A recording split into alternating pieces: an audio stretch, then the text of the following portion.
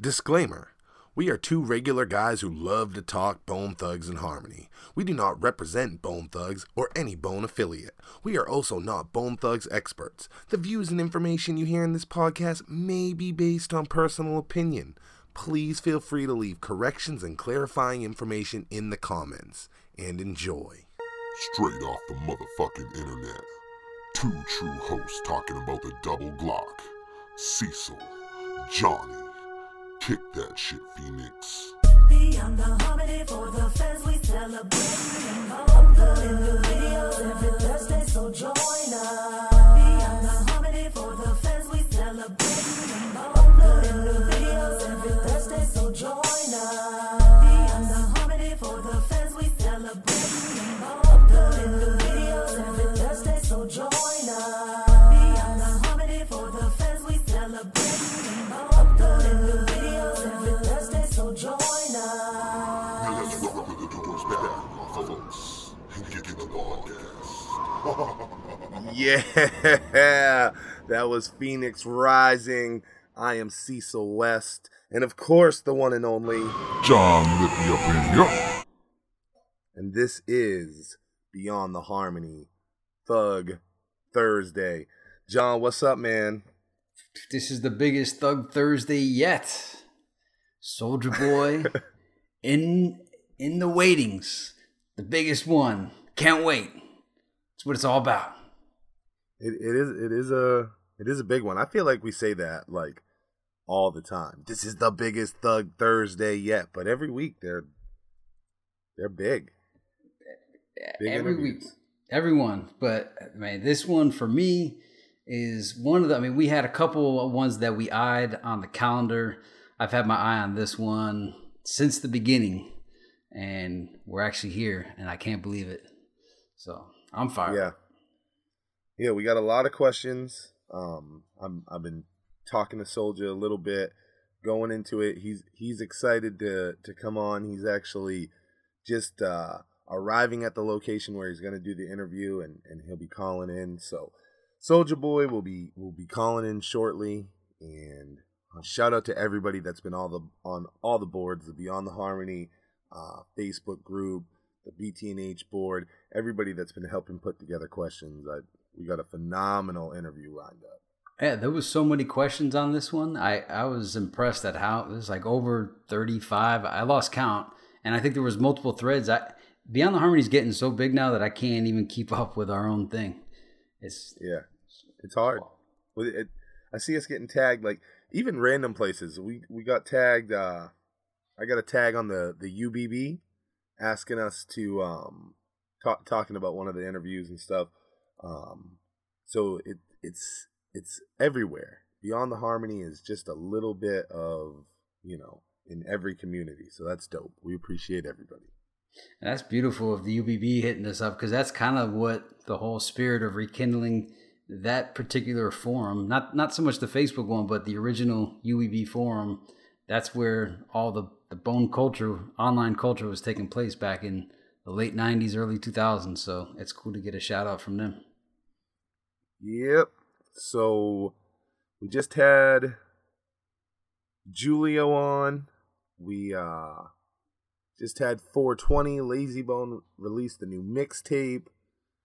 What else? There's tons of stuff going on. What do you want to talk about, John? Well, we got let's see. Well, there was a topic that we were talking about in our own Thursday show that you and I did that we kind of covered, but we didn't really hit it all the way. And that was when we were talking about Def Jam and Fleshbone. We still don't know the whole deal behind that, but we were wondering about if there were Def Jam fans that learned about Bone through Fleshbone's solo album. And then and what I wanted to build upon that was if there were people that just heard of Crazy Bone as a solo artist, or El Burna. Imagine that. Imagine someone finding about the El Burna album, not knowing who Bone Thugs and Harmony were, but coming into the whole Bone fold through one of these solo albums. Wouldn't that be something? So I don't think it's possible by El Burna, even probably not by Heaven's Movie did somebody hear Busy Bone and go, this is the first shit I've heard. If they were into rap music. I do think it was possible by thugs, and I'm gonna tell you why. Here's why. So that dropped in like '96, right? So Right. the only Bone stuff out was the first two albums. And I know what you're thinking. You're like, well, motherfucker, the Crossroads. Probably. Excluding the Crossroads, okay, it was very common that people just didn't listen to regions they didn't listen to. And what I mean is, like, Southern hip hop had been around forever, but it didn't blow up in the culture for a long time. So unless you were from the South, you probably didn't hear it. You remember, like, people saying, like, hey, there was more than just Outkast in the South. And the Midwest, same idea. So if you were a New York hip hop fan, you probably only fucked with New York hip hop. So listening to Bone, who I think, Midwest, they probably got associated with the West Coast, Eazy-E. It's possible that some New York fans didn't listen to him. But those same New York fans were getting those Def Jam samplers because those flooded the streets of New York. And you know who would have been on those? Fucking Flesh and Bone, World So Cruel with Reverend Run. So I do think that it's possible that there was somebody that didn't fuck with Bone until it came to Flesh and Bone Thugs, and that is why. What do you think? Tell me what you think. Well, I just keep thinking of how strange it must have been for a lot of New York fans to get this Flesh and Bone on Def Jam. I also wonder, Immature fans, when Busy Bone did Give Up the Ghost with Immature. Now that's a whole different kind of genre, R&B, and it was early on enough. I mean, I'm sure a lot of R&B fans were familiar with Bone Thugs and Harmony, but I always wonder seeing featuring Busy Bone, featuring Crazy Bone, like Chameleonaire. If Chameleonaire had fans that didn't know who Crazy Bone was, or Little John, right, the song with Mystical. I wonder. I just wonder what it's like for somebody to not know of Bone, to see their names individually, Crazy Bone, because it doesn't even make sense outside of Bone. All their names are Crazy, Lazy, Busy, Bone. But if you see their names and you're not familiar with Bone Thugs and Harmony, it must be like Crazy Bone, Busy Bone. What is this feature? Who are these? The name by itself, like you and I and Bone fans, it makes sense to us. It's blended into our minds. But just try to picture what it's like to not have a frame of reference of Bone Thugs and Harmony. Yeah. You just see the name Crazy Bone, Flesh and Bone. I think that was Easy's thing too, with why he just tried to get him under Thugs and Harmony. Like, I think even Easy didn't probably understand the Bone thing. When he found him as Bone Enterprise, he's like, nah, you guys are Thugs and Harmony, and they were like, well, we're Bone Thugs and Harmony. Yeah, also somebody had brought this up the other day, and it never dawned on me, and I'm wondering if this is true. Did Bone ever do a track with Outkast, either Andre 3000 or Big Boy, or has all this time passed and they never collaborated? Huh. That's a good question.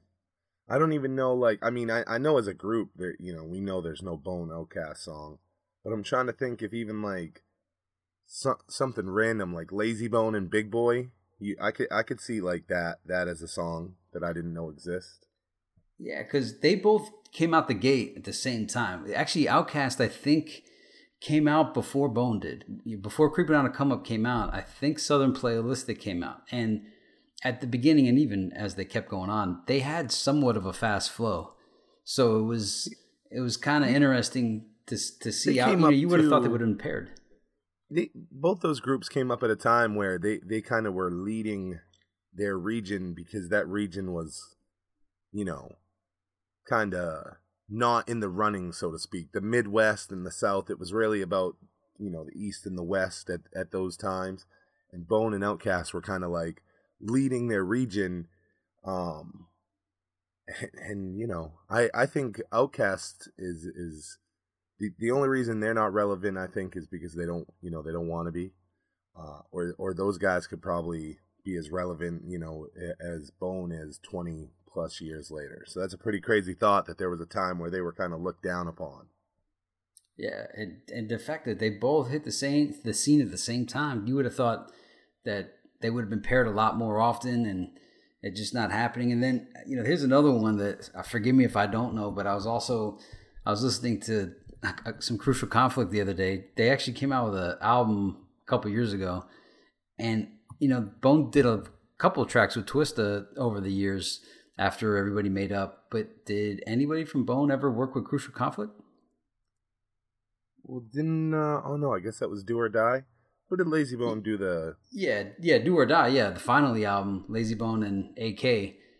Yeah, I don't know why Nard's not on it, but I was sitting there saying, like, did they ever get together at any point? Because 3 6 Mafia did stuff with Bone a couple times, and obviously Twister did. And I'm thinking, all right, so what about Crucial Conflict? I guess I don't know. I suppose it's just one Google search away, but these are things that as I was jogging, just thinking things, I'm like, man, Crucial Conflict, Outkast, and then Eminem.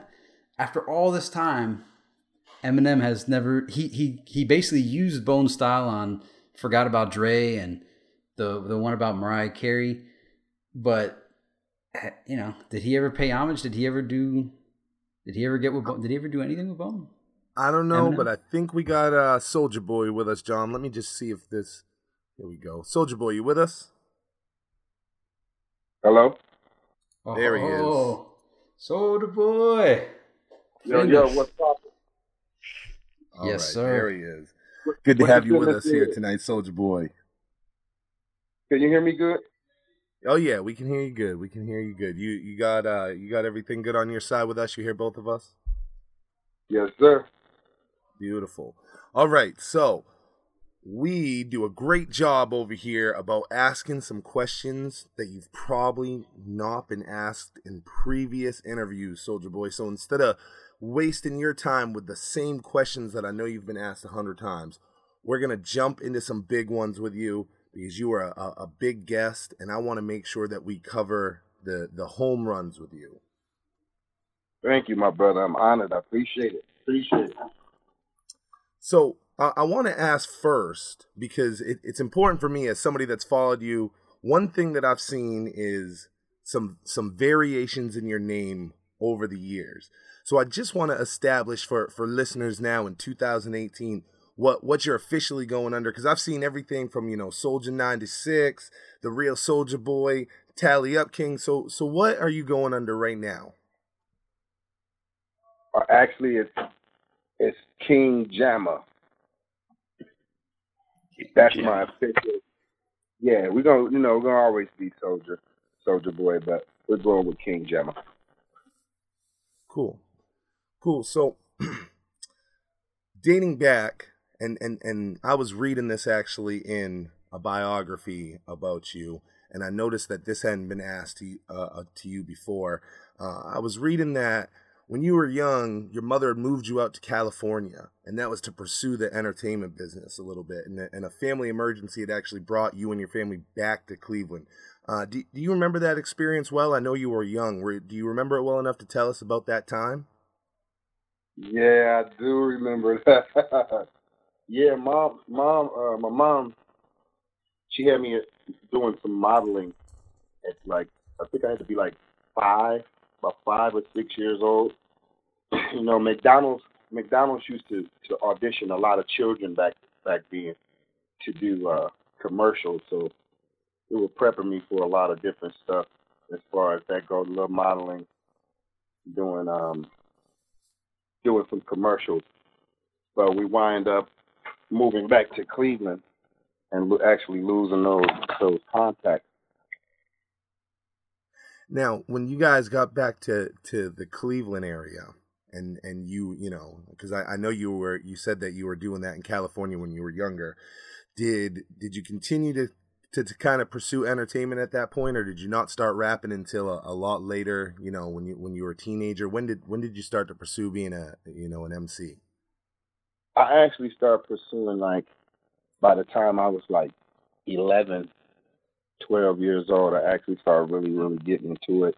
Mom bought me a karaoke machine, drum set, little beat machine. I really started getting into it around that time. Of course, I had my favorites, the LLs and you know, the Houdinis, and Oh yeah. my favorite, Big Daddy Kane, you know. But yeah, by the time I was 11, 12 years old, I really started picking it up and just getting on people's nerves, basically. No. Because I used to sing and rap all the time, man, like all the time, non-stop. So, you know, of course, that probably get on the average person's nerves who don't really, you know, who's not into the music like that. Now, let me ask. I mean, you being a Cleveland native, a lot of the other Mo Thugs are on record as saying that they grew up with Bone or went to school with Bone, and that's how they got involved with, you know, Mo Thugs. What was your experience? How did you actually become involved with, you know, with that label? Well, I sort of got the same story. Like, I grew up with those cats. We went to school together from junior high to high school. You know, we were running around calling ourselves the Band-Aid Boys. Calling ourselves the Band-Aid Boys, and we was doing everything up under the sun. You know, what the things that were being done back then, you know, touching on the, you know, the drugs and all of that. And I think Steve, the Lazy Bone, wound up going to jail when we were like 15. We were like 15, 16. This is actually around the time where everybody was just like doing talent shows and stuff like that. Bone was really known for doing talent shows.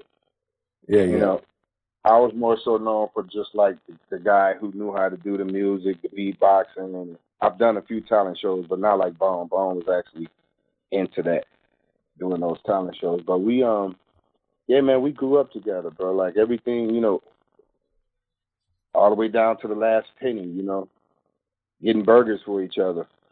You know what I'm saying? So like we really, really was in the paint together, man, growing up. Doing the rapping, the singing, the harmonizing, we all fed off each other. I actually didn't know any of the Mo Thug artists at that time. Wow. Okay. Wow. So it was like everyone did grow up with them, but it was like spaced out. Like we got Cleveland, you got East Cleveland, you got the West Side of Cleveland. I actually grew up with Bone in the St. Clair area, so I think Boogie Night, which is Poetic Hustlers, and Too True sort of had the East Cleveland thing with Bone and them. But everybody basically got the same story, man. We all grew up with that. Now, how did you find out about the deal? I mean, Bone is on. I mean, do you immediately know, hey, Bone is on, I'm gonna get on, or do you get a call? How does your deal come about? When did that, you know, come about for you, and what brought that on? I actually was like, I don't know if you remember the guy 101 up out of the Graveyard Shift. He's like the Graveyard Shift member that I'm trying to remember. I think he was on that Double Glock song, Pop Pop, giving up shots to the Double Glock. Yeah. I think he was on that song. He used to have a lot of rappers coming to Cleveland from like Rap-A-Lot. So he's actually trying to get me, you know, to talk to a few people that can do some things for me, because at this particular time, like, I was on my way searching for my break. Yeah. But in the process, Bone had already stepped into it like a year or so prior with Eazy-E. So they come back to Cleveland after a tour, and we all would meet up on Remington. That's actually where Wishbone's grandmother stayed.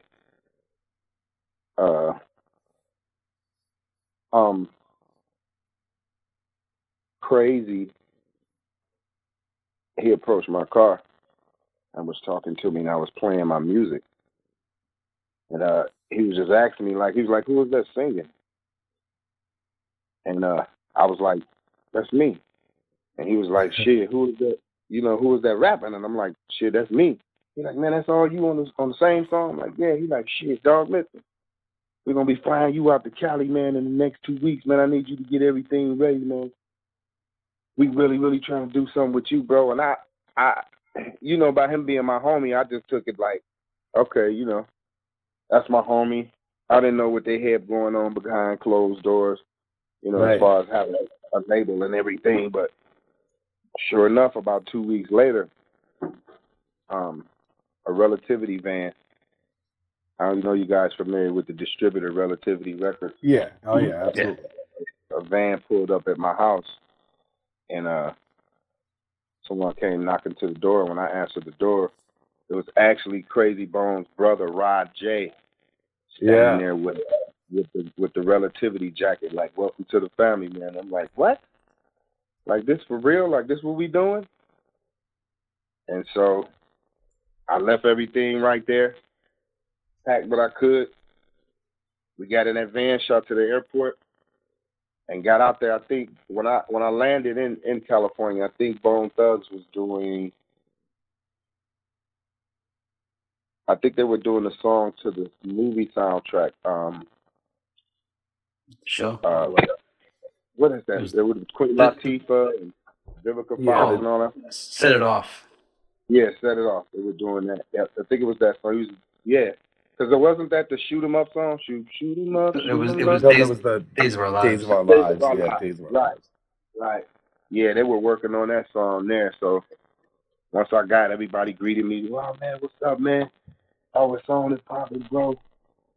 Crazy Bones going crazy. Like, man, I really like what I heard, man.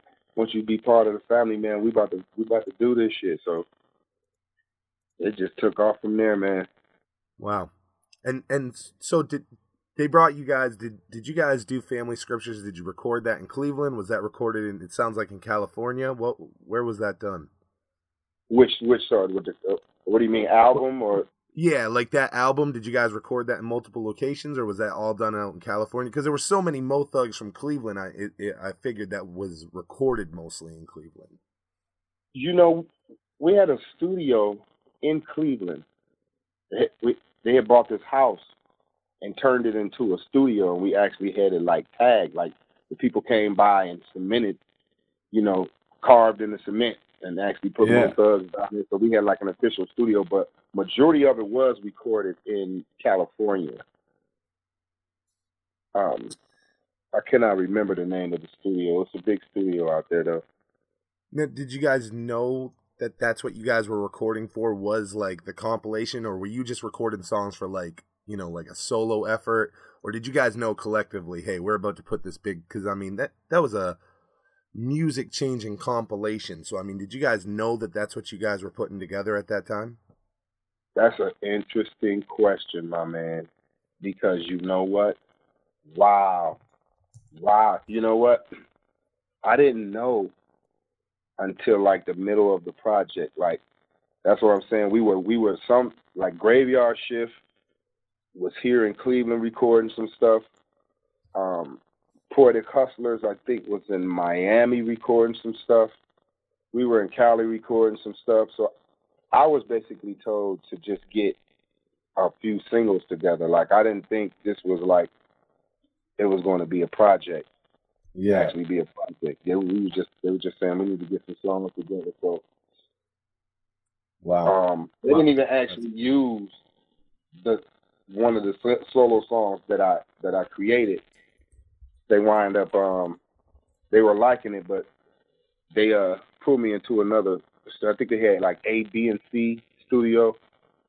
Man, what is the name of this studio out there? It's a huge studio. I cannot remember the name, but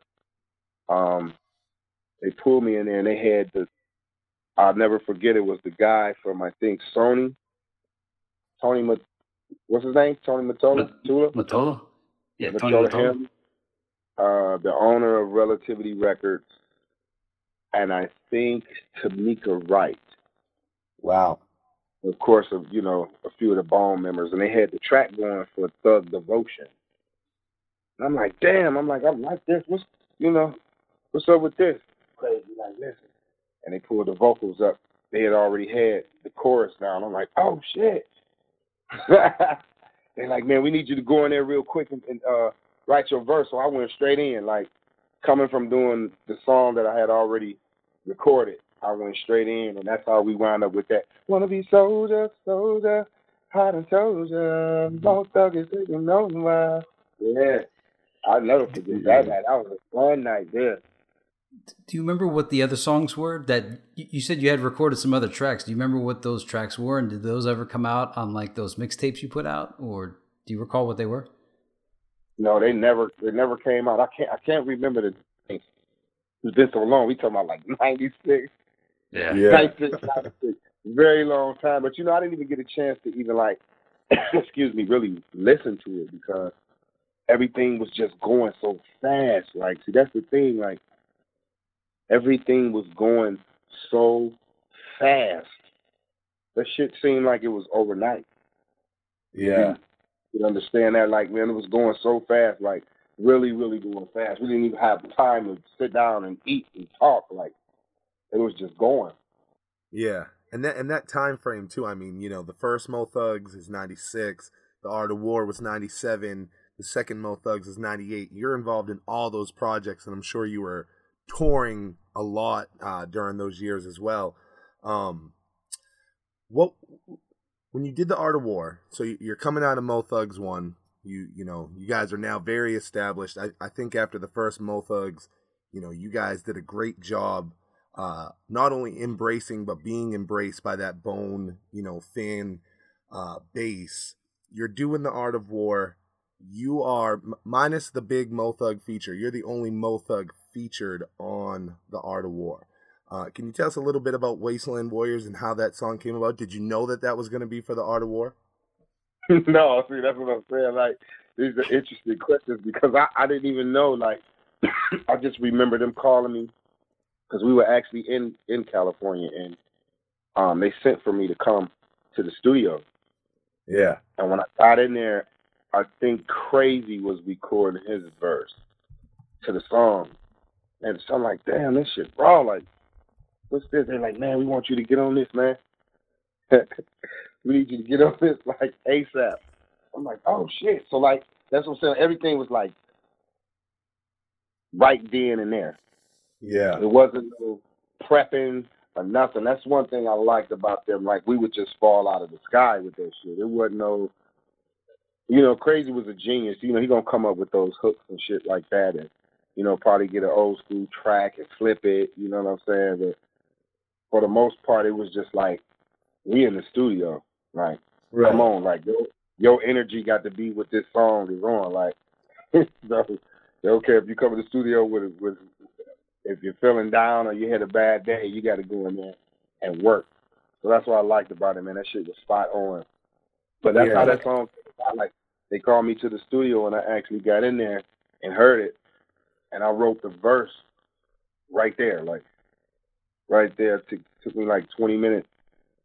Wow. But like a track like Low Down Dirty Shame with Crazy Bone, that one seems so thought out though. Like that couldn't have possibly been just a spur of the moment thing. Did you guys think that one through? And was that for you or Crazy or like how did Low Down come about?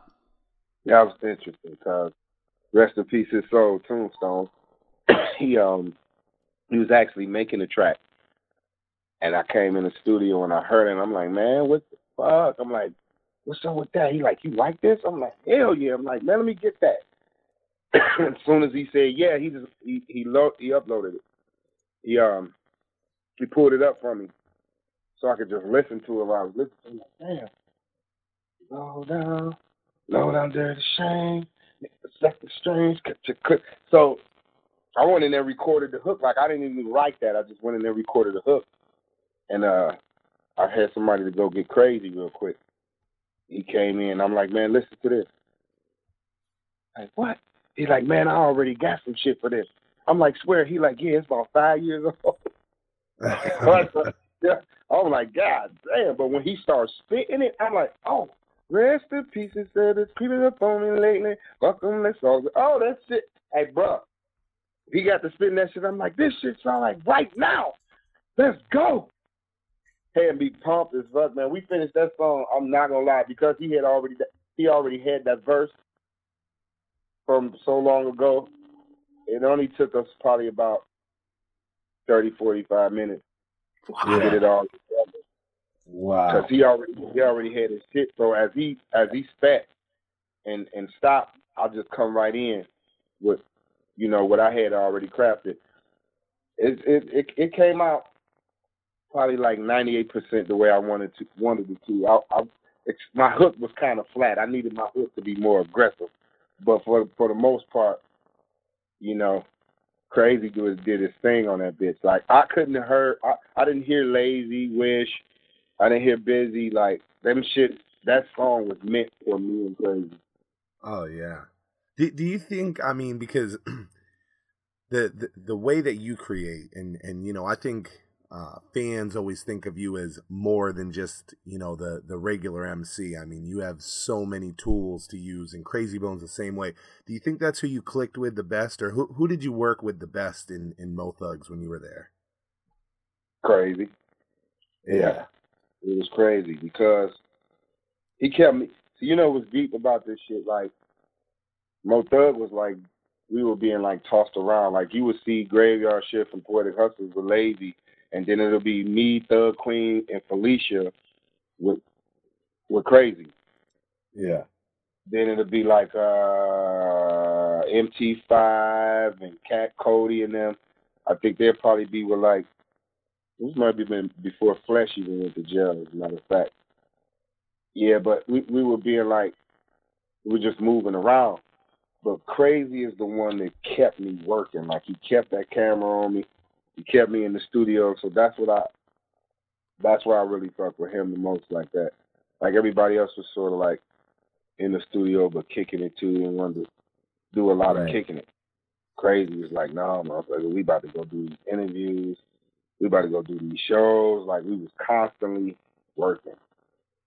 Well, you know, the other day we were watching the video of your performance of Mighty Mighty Warrior with Thug Queen, Felicia, and Crazy Bone, and it dawned on us. We're like, wow, this would have been an excellent 4-person group, 2 girls, 2 males. Did that ever cross your guys' minds to form like a side group? Yeah, Crazy had a lot of ideas. We also had a lot of ideas, but what wound up happening was that Night Riders thing. Oh, okay. People don't know, like, see, that's what I'm saying. We have so much shit recorded that never, ever been heard. I was actually, me, Thug Queen, Felicia, Mohart, and Crazy and Sin were the very first artists for that Night Riders. We were the Night Riders, but I don't know what happened. We had a project, like, I think we were like 8, 9 songs in, maybe even a little bit more. And we were supposed to, a deal was about to happen with that, but it just went away. So, you know.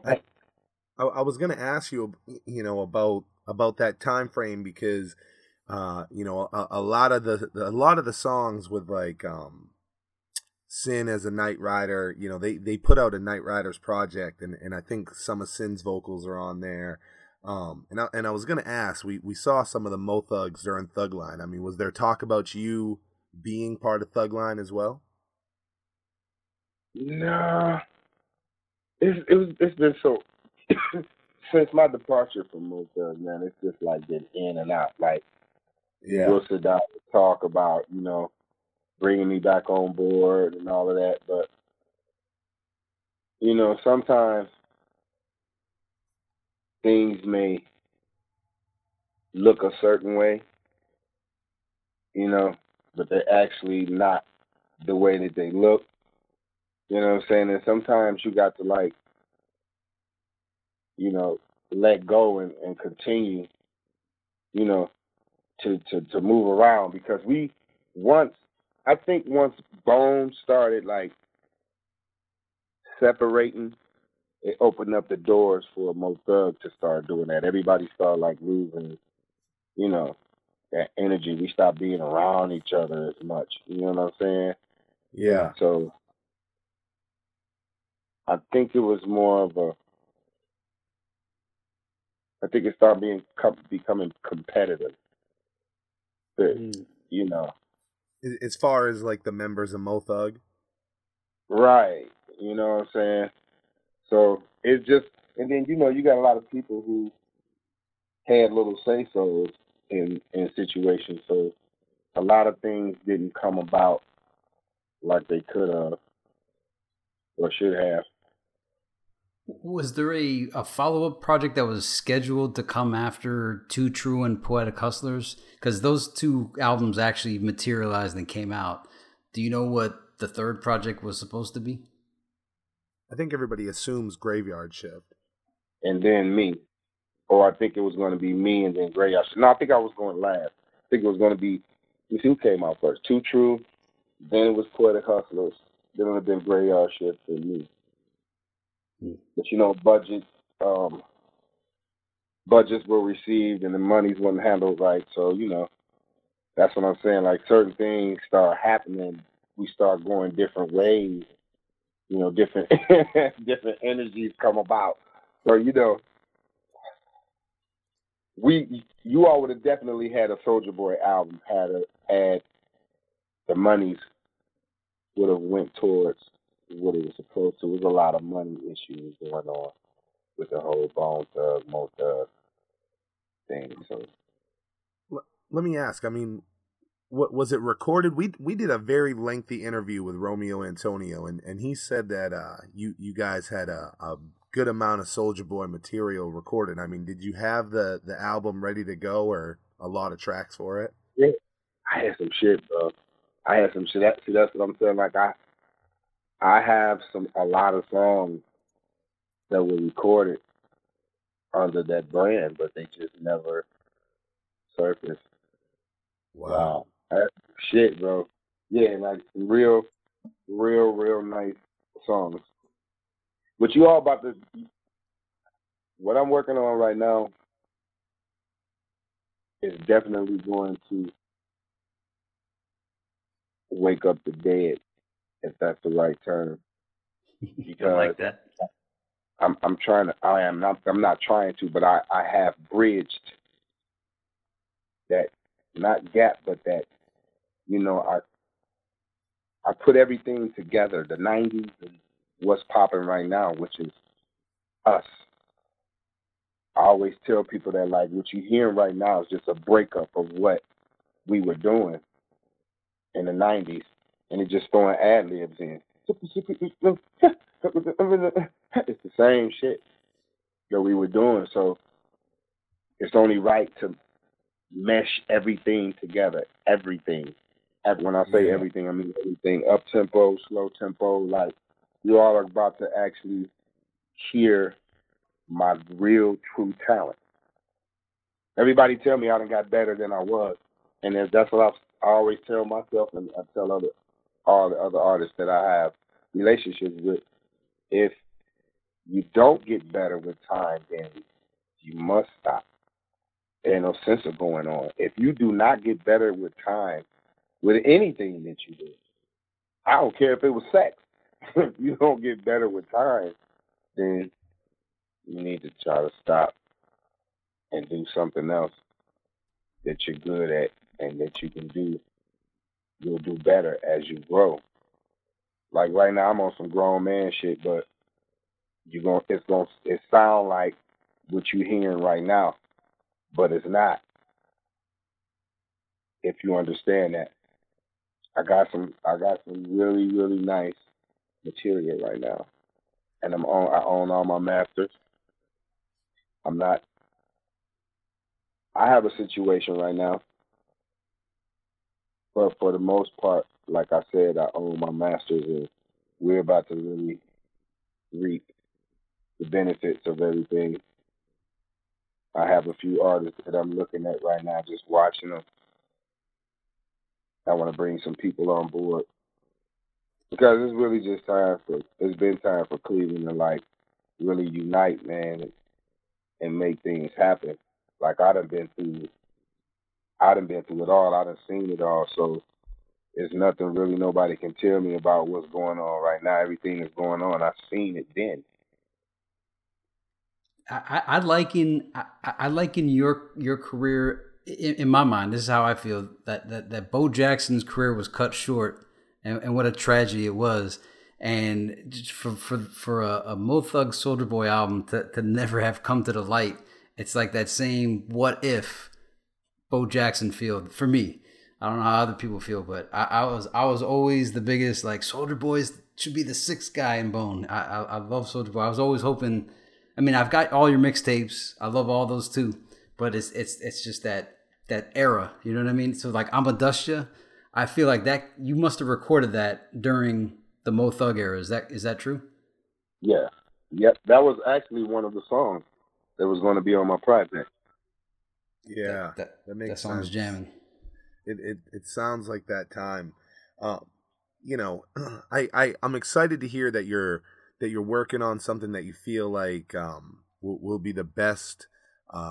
You know, the best that you've made.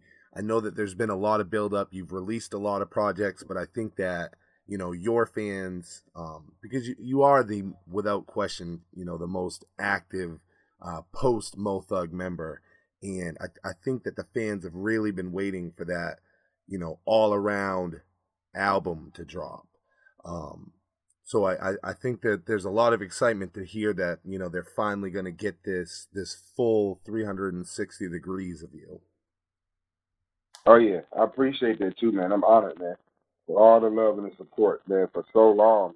We talking about over 2 decades.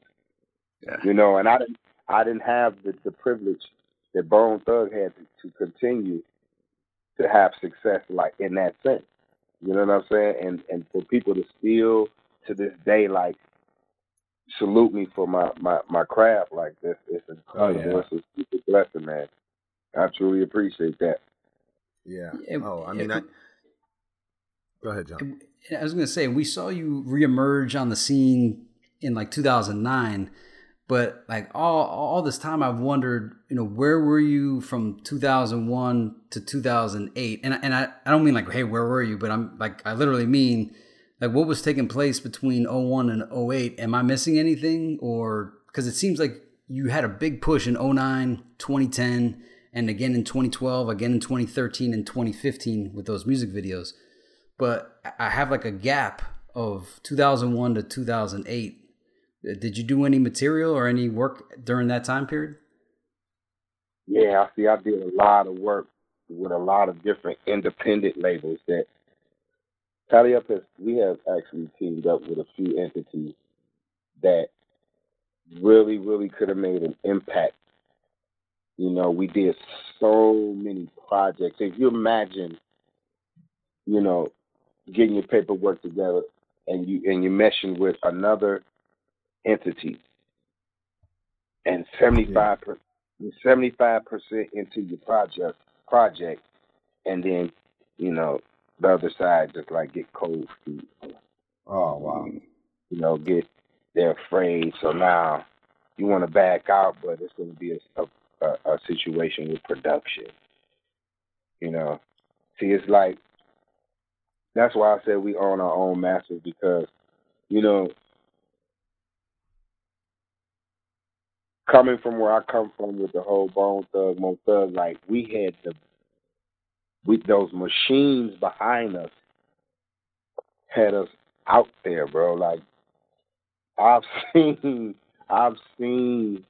so much in the game, man, like with those machines behind it. You know, because they're going to spend that money. We're going to tour. We're going to do all of that. We're going to be all over the country, overseas.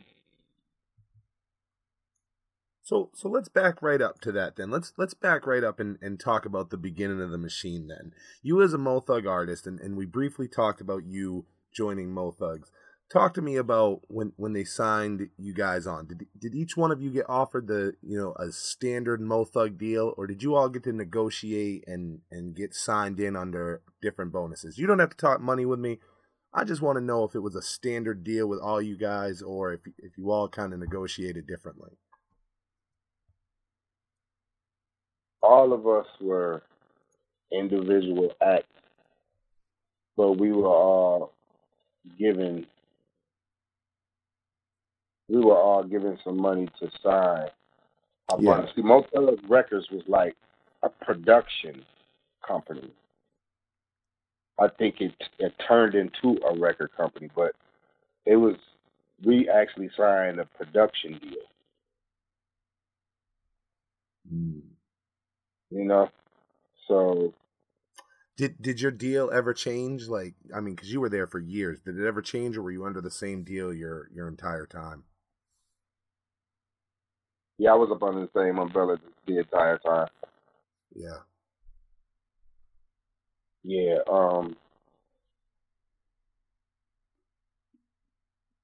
What Now, about the Thug Mentality '99 era? Armageddon's on there. Was that recorded during that period of time, or was that from like a previous Mo Thug project and it wound up on Crazy Bones' album? And did you do any other tracks for that album that didn't come yeah, out?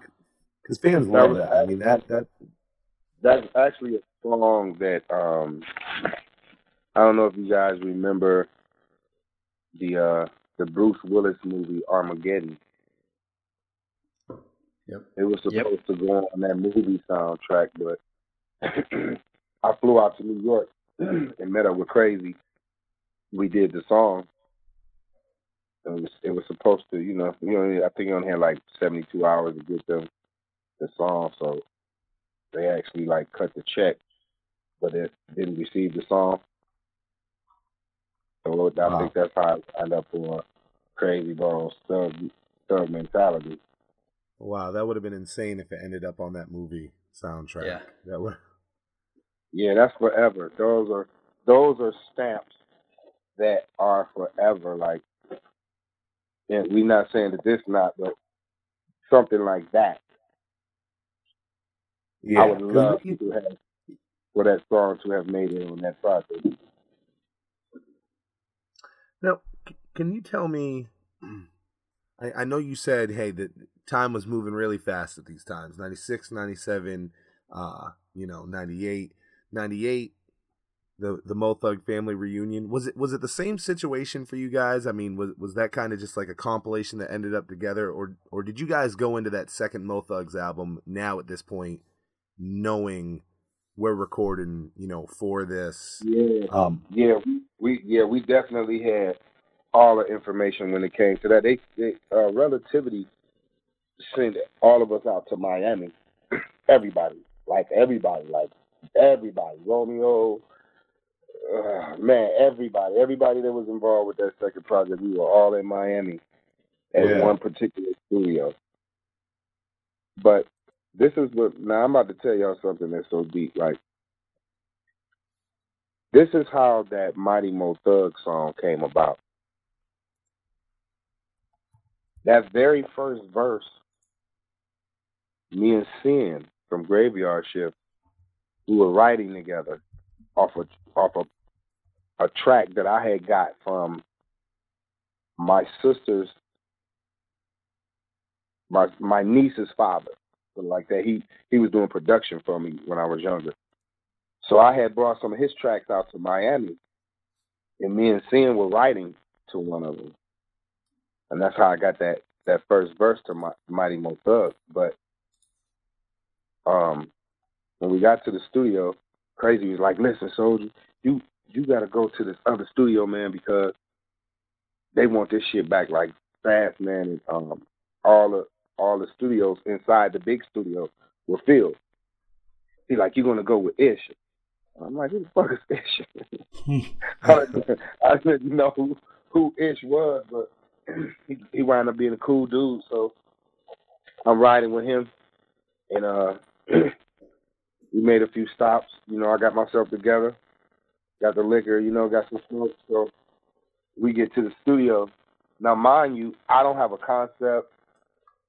I don't have the track. I don't have anything. Like, I don't have anything. Crazy just sent me, like, they didn't even give me a per diem, nothing. Like, here goes some tracks, like, nothing. They just wanted me to go in there and go crazy. So when we got in the studio, the guy, Ish, he played the bass guitar. So I'm in the booth and I'm like, "Listen, can you play this?" And he started playing it with the guitar. And then I hit him with the bass and he started playing the bass. So once he got that going, so he started recording that, I left out, signed a few autographs, and then I come back in and he had it like really going. So while I was going, and I'm like, gotta be mighty monkey. I said it must be, yeah. Gotta be mighty monkey. Now, to mind you, the verse that I wrote was Sin. I had recorded the hook already, and I just listened to him like, man, hold up. So I just tried that verse and it fit right in. Come and get him with the fire, fire. You remember the song, right? Oh yeah. Oh yeah. Funny story about that real quick. When that came out, there was like this thing at my school that anytime people passed by a fish tank, you'd say, hey, I see right through you like water. and that was like a little pastime. That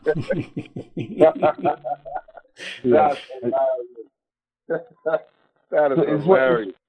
It's one of the best Mo Thug songs, of all time. I think that, you're synonymous with being kind of the backbone to a lot of those, those songs that people just associate with what the foundation of being a Mo Thug is. And you being there from that first album, making that foundation. By the time the second album was kind of coming around for you guys, the roster had changed up a little bit. It wasn't huge changes. You saw Trey kind of, work out, and then some new members came in. You mentioned MT5, Potion came in, even like Powder was on Ghetto Cowboys. Were these additions were the rest of the Mo Thugs accepting of these new additions, or did they kind of have to like earn their respect on the roster? No, we did not. None of us, I don't think, like what was going on. Not even the label that we were signed to. Relativity, like that was very messy because you already have a lot of acts that you're trying to focus on, and you're bringing on more acts, right, to be recognized first. You know what I'm saying? So they start making us look like unindividualized, if that's the word. Like it made us look more like a big ass family group, opposed to it being like Soulja Boy, a solo artist, Graveyard Shift as a group, Poetic Hustlers is another group. You know what I'm saying? It just looked like it was just really, really messy. Like, man, like a lot of people don't even know, like, Outkast, like, was running with us for a few months trying to sign them Mo Thug.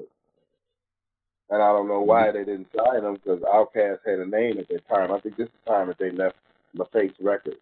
Wow. Imagine Outkast being under Mo Thug. Holy cow. That's crazy. Yeah. Wow.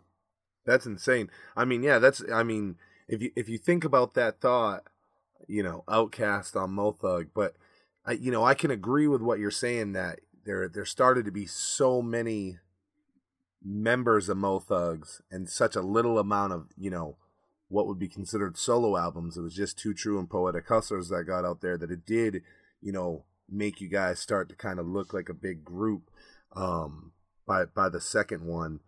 I mean, is that what led to the departure? I mean, what brought that on for you? Because, by the end of the second one, Thug Mentality 1999, which was next, you were pretty much kind of out of the fold by the 99, right? Yep. Yeah, late 99. Because I couldn't take the bullshit. Like, I will admit, I find blind faith. These my homies that I grew up with them. You know what I'm saying? They're going to do this shit right. They're going to do me right. Like, they're going to handle their business. Like, but a lot of times that don't be the case, And I'm only just being truthful. I'm not talking out of bitterness or nothing, because I'm far from being bitter or anything. I love those cats. I just wish that they would have done it the way it was really supposed to be done, because we would, like, I don't give a fuck who was out at that time. Like, it was almost Thug, like, period, and I just couldn't understand, like, how is it that you're getting budget, and you're not giving them to the artist who the budgets are for. Like I'm saying, that's not how you handle business. Is you keep the budget for yourself. So if you got artists that are not happy, you're not going to get the best out of the artist for you to put out to the world to hear. And then we watching y'all unfold over money issues. Like, see, it's so deep. It's very deep. And I don't have no limit to what I say or what I answer to. Like, these are all facts. Like, my brothers just couldn't stay in the group. They couldn't respect each other enough. You know, one person's getting money for everybody and he's not paying everybody who's supposed to get checks. If Lazy Bone get checks from Tamika Wright and he don't give those checks to who he's supposed to, well, he got a problem now. Crazy ready to beat him up. Busy ready to beat him up. I'm giving y'all raw shit right now. A lot of that shit that we went through was because of people being in youngsters' ears. Yeah, we were young, but I've seen $250,000, $500,000, $1 million checks coming from Tamika Wright. So the story about being easy taken from them, that's false. That's false. I've seen $250,000, $500,000, $1 million checks coming from Ruthless Records for Bone Thugs. Wow. I've seen checks being written out of Mo Thug Records checkbooks. So the money was there. It was just misused. You see what I'm saying? Is this the major thing that left? I mean, we talked about going Mo Thugs 1 into Mo Thugs 2. We saw a small roster change as far as losing artists. But by the end of the second one, almost all of the originals are gone, except for, I believe, like maybe Ken Dog. Even Crazy and Wish are no longer involved. Do you feel like that's the major thing that made so many of you leave after the second album? Yeah, because, we started speaking up. It got real crazy, man. It got real crazy. I just teed off. Like, really, I was on a whole nother plane. Like, seriously, on a whole nother plane. And it was, like, very violent and chaotic. That's how see, the truth is going to be told. And if it's going to take me to tell it, that's what it is. Like, it got so bad that pistols came involved. Guns came involved. You know what I'm saying? And it didn't have to get to that point. If everybody would have just played their part, everybody would have done what they were supposed to do. Y'all be bosses. Man, listen, I don't even have any of my platinum plaques. That's how bad it is and was. I don't have any of my platinum plaques. And there's quite a few artists out of Mo Thugs that don't have them. Like, how do you not give your artists the platinum plaques? You know what I'm saying? So, that's what I'm saying. Like, it's deep. It goes beyond what anybody would tell y'all. I'm Bone Thugs themselves. And they got to protect themselves. And I'm not trying to wash them out. All I'm saying is, I can't hold anything back. This is what y'all want. Beyond the harmony for the fans, we celebrate and humble in the videos every Thursday, so join us. Beyond the harmony for the fans, we celebrate and humble in the videos every Thursday, so join us. Beyond the harmony for the fans, we celebrate and humble in the videos every Thursday, so join us. Beyond the harmony for the fans, we celebrate and humble in the videos every Thursday, so join us. Disclaimer. We are two regular guys who love to talk Bone Thugs and Harmony. We do not represent Bone Thugs or any Bone affiliate. We are also not Bone Thugs experts. The views and information you hear in this podcast may be based on personal opinion. Please feel free to leave corrections and clarifying information in the comments. And enjoy.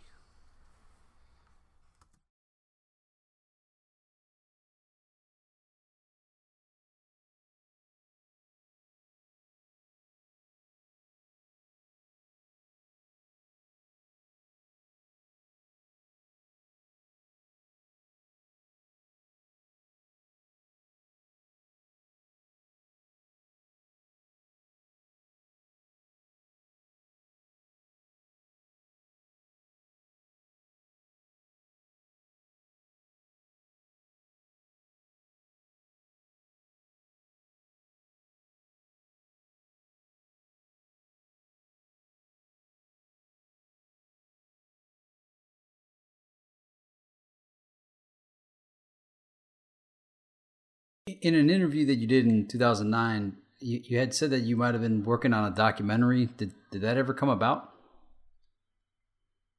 Actually, I'm putting it all together right now.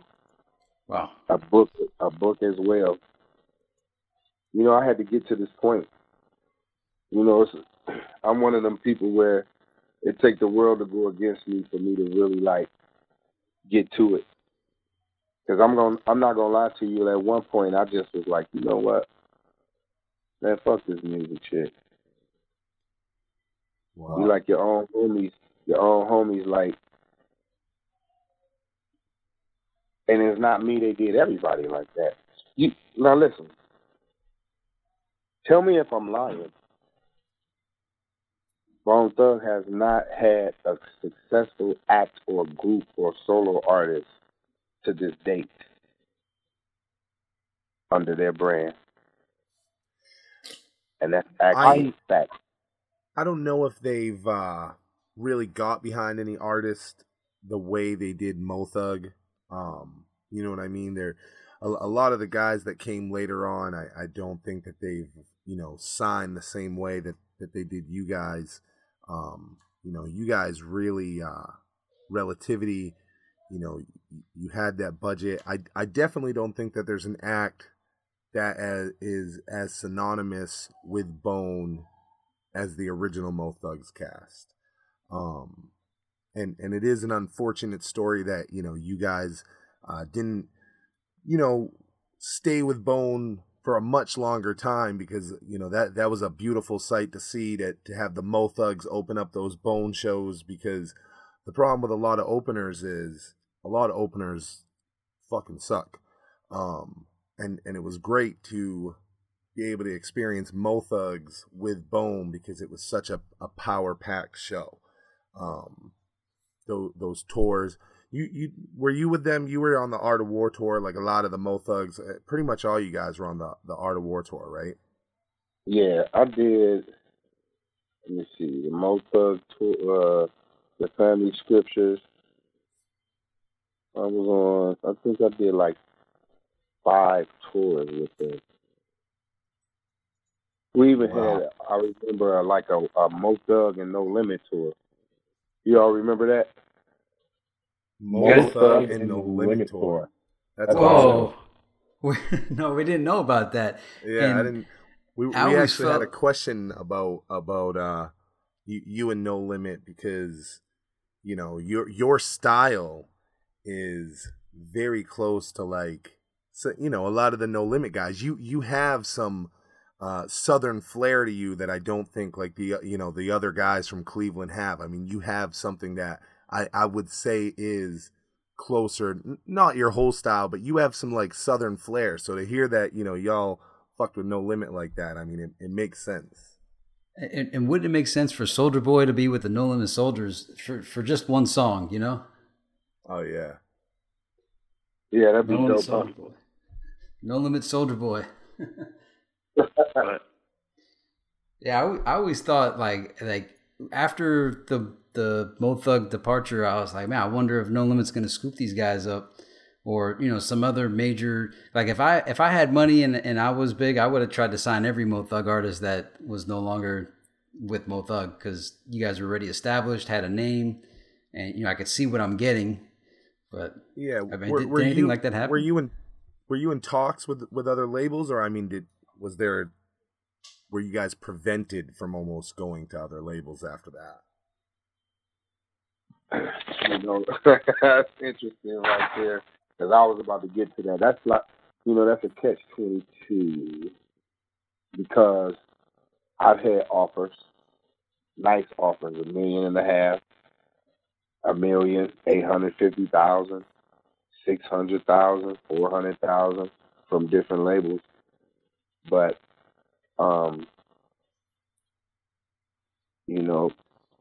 there's a thing called blackballing.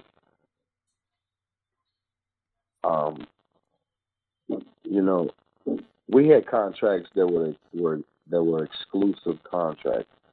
We couldn't do anything without the consent of Bone, so I missed out on a lot of features with, the Method Mans and the Killer Army, people like that, Busta Rhymes,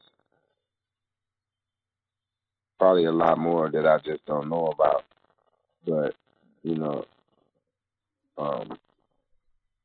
just a lot going on, man, that will keep you. See, a lot of people don't know.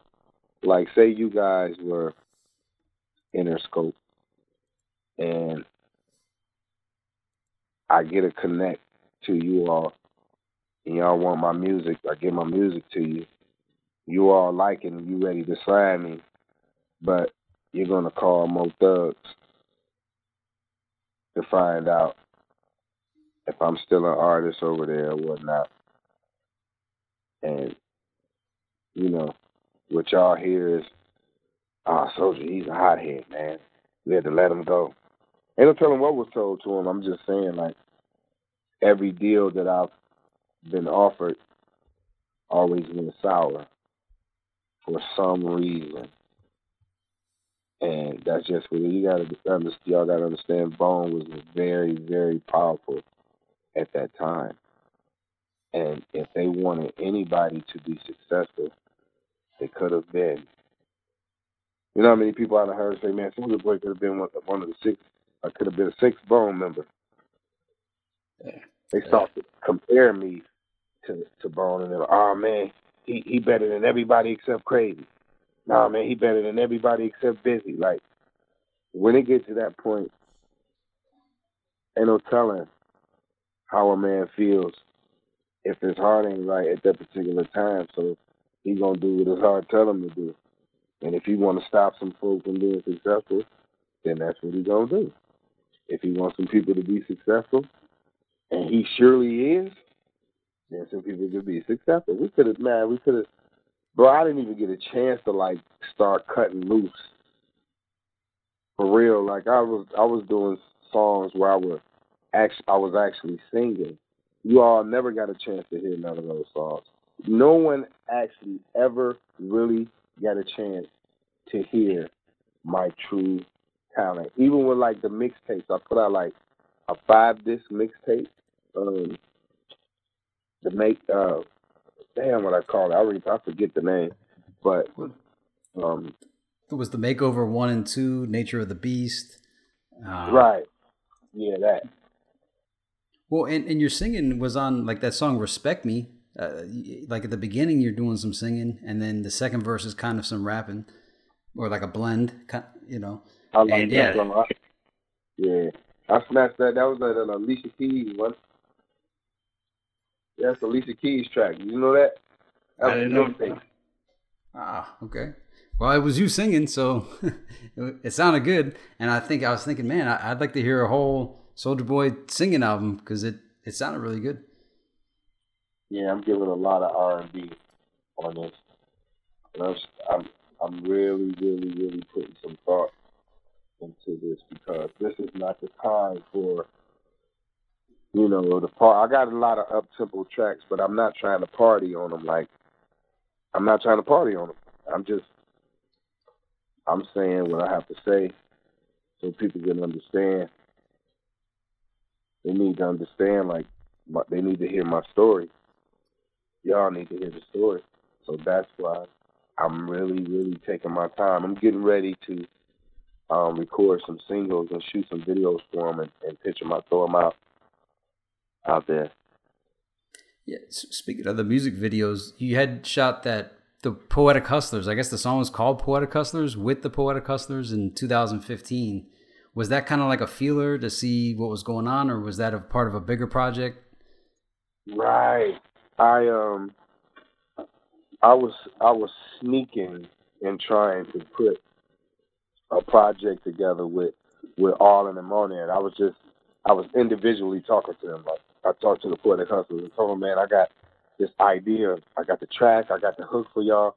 I just need y'all to come in and rap. So I did the same with Too True. I got the track. I had something crazy for them. Graveyard Shift, Ken Dog. I had got Ken Dog on a couple of songs that I just threw out there. There's one online. There's one out there now called Baby Girl with me, him, and Sin from Graveyard Shift. But I was sneaking and trying to create a project with all of them, with as many multi artists on there as I could. But then once again, I had to do it like that because everybody don't sort of fuck with each other. But you see, like this is like a trickle down effect. You're watching your bosses, collide with each other. So naturally, that energy is going to affect us to where we stop doing music. Like I was like 10 songs in with Jazz from Too True, Sin from Graveyard Shift, Mo Hart from Poetic Hustlers, and who else I had? It was somebody else. Oh, Gates. I don't know if y'all remember Gates from Graveyard Shift. Yeah. So like it sounds like you basically have a Mo Thugs album that could be put out. I mean, if you got all those tracks with these guys, that sounds like a new Mo Thug album. Yeah, in a sense, but like I said, we don't even converse. So I wouldn't even try to, I wouldn't even waste my time trying to even put it out like that. Yeah. Because we don't even converse. We don't talk. Nothing. I think it's hard too that, in terms of active MCs, I don't believe as many of the Mo Thugs are active, in the game the way you are. So it's a lot of Soulja Boy push to put things out and put them together. Where you're so active, you are an established act still, you have an established company. A lot of these guys aren't, especially at this point. Maybe back then they were trying a little bit more. Is that the main thing that stopped that unofficial reunion? Because fans were really excited about that. That wasn't even the first time we saw that. Back in 2010, you were kind of doing the interviews with Sin and Mo Hart and talking about like a reunion then as well. Yeah, man, we've had a lot of talk through the years about doing stuff. I think that people lose their everything when it comes to being stopped from doing something that you actually love, or you thought that was going to get you to the level where you could take care of your family. That kind of hurt a lot of people, man. It hurt. I see it. Like it, Poetic Hustlers, Graveyard Shift, Too True, like Trey. It hurt them. It hurt me. But I'm just one of those people, like I said, is going to take the world to get me in a place where I just give up. And even then, I'm so motivated right now. seriously, like I got crazy shit right now. I got some crazy shit. I let people hear from all different ages, and I get the same reaction. And that's what I'm talking about, being that ready. Like a lot of people just rushing, like, yeah, you gotta get that, you gotta get no. God has his timing, man, and that's my energy. That's been my energy since a child. Like I truly believe in God. I'm not a religious man. I'm a very, very spiritual man, and that's just it. I'm not Christian. I'm not Baptist. I'm not Muslim. I am no religion. I'm just a firm believer in God. I have my own relationship with Him, and I truly know that He is the reason why I've lasted this long. Like Kendall can be active, but he chooses not either to be active. So I truly am like the only artist out of most of that's doing something. And I'm about to take it even further this time. Really, really, really about to do some huge things. And I'm just at the point, I'm curious about where it's going to wind up. Because I know it's going to. The things that you have done, I count 6 mixtapes, but I feel like I'm missing at least 1 or 2. So I have the Makeover 1, the Makeover 2, Nature of the Beast, I Soldier Boy, Loose Ends, and Fruits of Labor. I never actually found Fruits of Labor, but I know that was the name of a mixtape. Are there any others that I'm missing besides those? Yeah, I have a few more, but I'm not going to release them until I'm changing. You know, I'm getting different production for them, for the vocals actually, and I'm going to start releasing them like probably once I drop my album or in between the singles and the album. You know, just throw a few out there to I might do it. I might drop a mixtape in between like 4 singles and then drop a mixtape and then drop my album out like that. Maybe something like that. It all depends. I'm not sure. Everything that exists now, are they all mixtapes, or do you actually have an official Soldier Boy, this is a real deal album, not a mixtape? Oh yeah, definitely. An original, all original. Well, I mean, like, is it released? I mean, yeah. I mean, I guess you have it at your house, but has it came out like for people to purchase, or is that coming soon? Oh, it's coming soon. Yeah, oh, okay. It's coming soon. Like I said, you all will definitely be you'll have singles and videos that definitely will drop before I release my album. Yeah. But I'm doing it in a way that's very different than what they're doing. You all see, I'm not gonna give too much away, but it's definitely gonna shake up some shit. I know your fans are excited. I think that you have done a great job at achieving your own fan base. I think it's fair to say that anybody that was a Mo Thug initially came into this sharing Bone's fan base because you guys were an offshoot, of Bone. But I think that you've done an outstanding job of building your own fan base. You were talking about being a spiritual guy.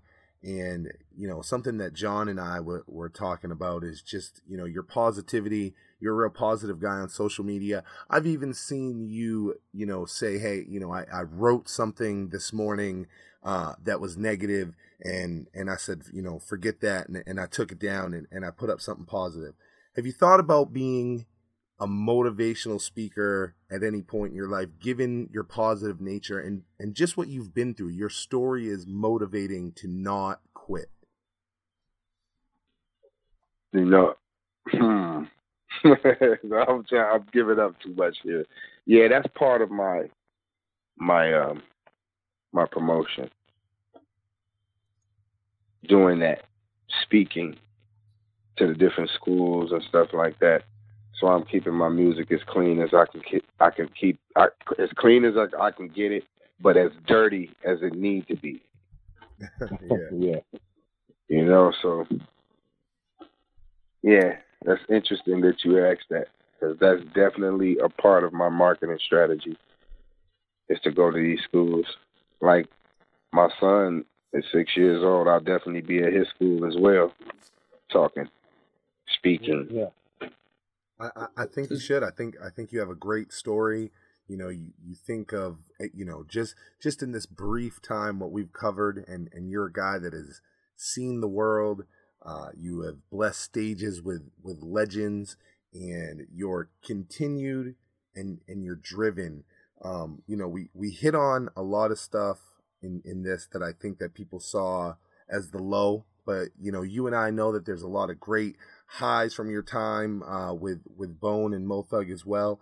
We spent an extensive time talking to Romeo Antonio, and he was telling us in his interview that when you guys were all down in Miami, that at one point you were living in a condo with him and Cat Cody, and he says with everything he's done, working with Prince, working with Bone, that is one of the greatest times of his life, was living with you and Cat Cody.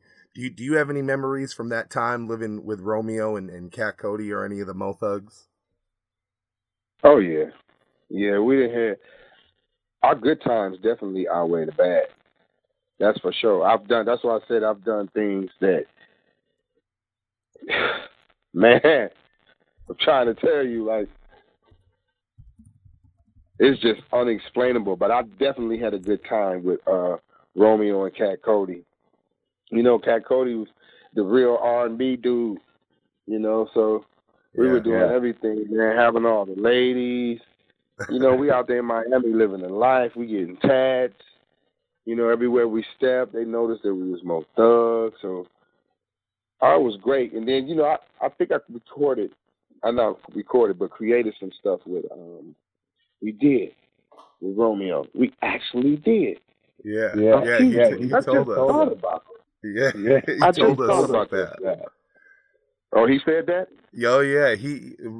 Romeo speaks really highly of you and his time with you, and just your talent. He really thinks that you're a complete talent. And I actually spoke to Romeo for an unheard of 9-hour long interview, and he just had the greatest things to say about you.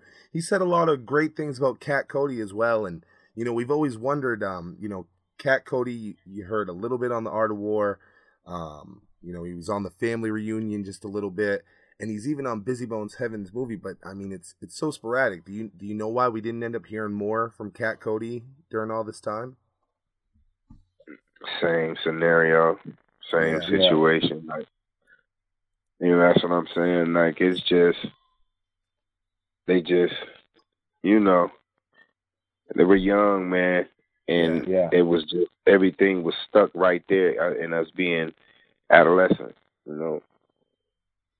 Yeah, I thought he was great. I thought his talent was, and for you guys to know you guys lived together with your ability to rap, your ability to sing so well. You and Cat Cody must have just done some amazing things. That it's so unfortunate. I couldn't imagine you, Cat Cody, and Romeo all making music together. It must have been incredible. Yeah, it was, man. We got a little something. I've been talking to Cat Cody off and on. Yeah, that's great. Getting some material from him, some tracks from him, because he's very, very talented as far as tracks. So is Romeo. They are very, very, very talented. Yeah. That's what I'm saying. Like, you guys are really, really about to witness whatever God got for me, my brother. I am not deterred by nothing, and I still salute my brothers regardless of the fact. Every time they come in town, I try to be there. When I'm out of town and they popping in that town, I'm trying to be there. I still salute them. And maybe one day, maybe one day, they'll see that bringing that whole Mo Thug thing back, the whole clique, as many as left that want to do this thing, and doing a tour and doing a project, that'll man, I there's think no the fans words. would love to see a tour. You know, I mean, as a fan, I think back to like 2012. I know that you were part of the Bone Thugs 20th year anniversary show that they did in Cleveland, and I think about that feeling of seeing you re-bless that stage as Bone and Mo Thug. How did that opportunity, come about for that to happen again? You guys seemed on level ground at that point. They had one of the homies to reach out to me and tell me that Lazy was in town. He wanted to chop it up with me. So I shot to the hotel where he was at. He's just talking like, man, we trying to do this tour, this 20th anniversary tour, man. And we want to have Mo Thug on there. Cleveland going to be the first date. So I'm like, all right, cool. Like, let's do the paperwork, man. Let's get that shit popping. Yeah. And we wound up getting down there and doing that thing. It just didn't go any further than there, but just that being on that stage with them, blessing that stage like that in our own hometown, it did me some good. Because I could remember being on the stage at the Gun, and that motherfucker was so packed. It was like claustrophobic in there. Yeah. Yeah. It's a great feeling, man. Is that the only time that you guys have spoke about an official reunion was during that 2012 tour? I've been hearing some things. I've talked to Crazy before. I've heard a few things, but I don't know. Like, I don't know. Those guys are established in a way where, they're doing so much right now. I don't think they probably even have time to, do another project or do a tour which would be so dope, though. Because they got artists right now, they can actually capitalize off the whole situation. Like, that's what I'm saying. It's so much that can be done with what is right now. Well, like that best of the best of Mo Thugs came out or is coming out. The digital came out. The CD's coming soon. So I think a lot of fans are just assuming that something else is going to come along with it. Maybe the newer artists that they have, they're probably going to have a few songs on there. I know they didn't contact me and ask me for any songs. I got plenty of those songs that they could have put on that. Well, there's a question I see a lot in the comment sections on a lot of your videos, and it's the law of retribution with you and Bizzy Bone. So I guess it came out for like a day, and now just a snippet remains. Is there anything you could disclose on the details of that song and what its future holds? Well, Bizzy actually reached out to me for that feature, and I did my part and sent it back, laced it up and sent it back to him. And I want to say probably about 5 or 6 months later, he called me man, how the song get out? He was like, somebody, who is the guy on YouTube that has the song? And I'm like, what you talking about? I didn't even know what he was talking about. I happened to go. He had texted me the guy's name on the YouTube, and I went and checked it out, and he actually had the song up. So I'm like, somebody done leaked the song out and put it on YouTube, and then after that, I seen it on like 20 other YouTube accounts. So I think what Bizzy probably did was got his verse copyrighted, got it with a copyright company, and they actually just playing. Because I've seen other accounts out there as well with the song on there. I think it's just playing the chorus, his chorus, and my verse. So I guess that's how that happened with the whole YouTube thing and them switching it up. But I don't even think it's going to be any like video for that song, or you know, I don't think anything is going to come out of it because it's so out there now. Yeah, It's out there. It's too bad because I have heard it. It's a great song, and it's great to hear you and Busy, because you guys didn't you as the Mo Thugs, at least us as fans, we never got to hear any of the Mo Thugs work with Busy. So that's a brand new sound for us to hear you and like Busy together. So it's unfortunate to hear that we may not hear that end up on a project because it's a great song. You guys are musical geniuses together. Man, I appreciate that, my brother. I appreciate that. Yeah, I like the song myself. It is a great song. I just wish that more could have been done with it. It was electrifying. Well, yeah. And you had another one. You had what you really know with Busy as well. And how did that one come about? Yeah, somebody leaked that too. And they did it without even mixing it. It's a whole thing. Like sometimes, engineers, producers get a hold of stuff and they,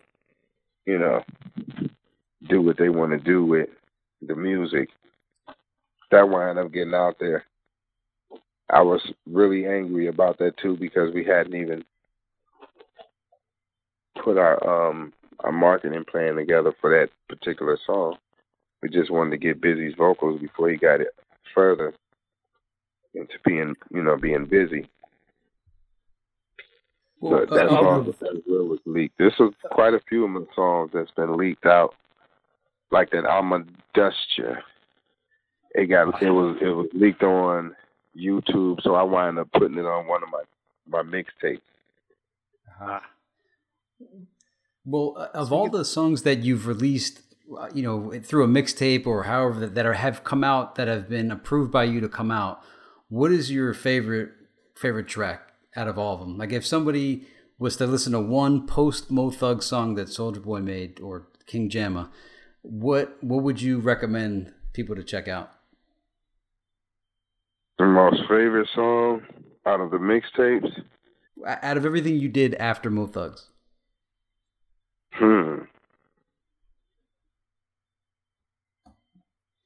I told you we were going to ask some stuff that you're not usually asked.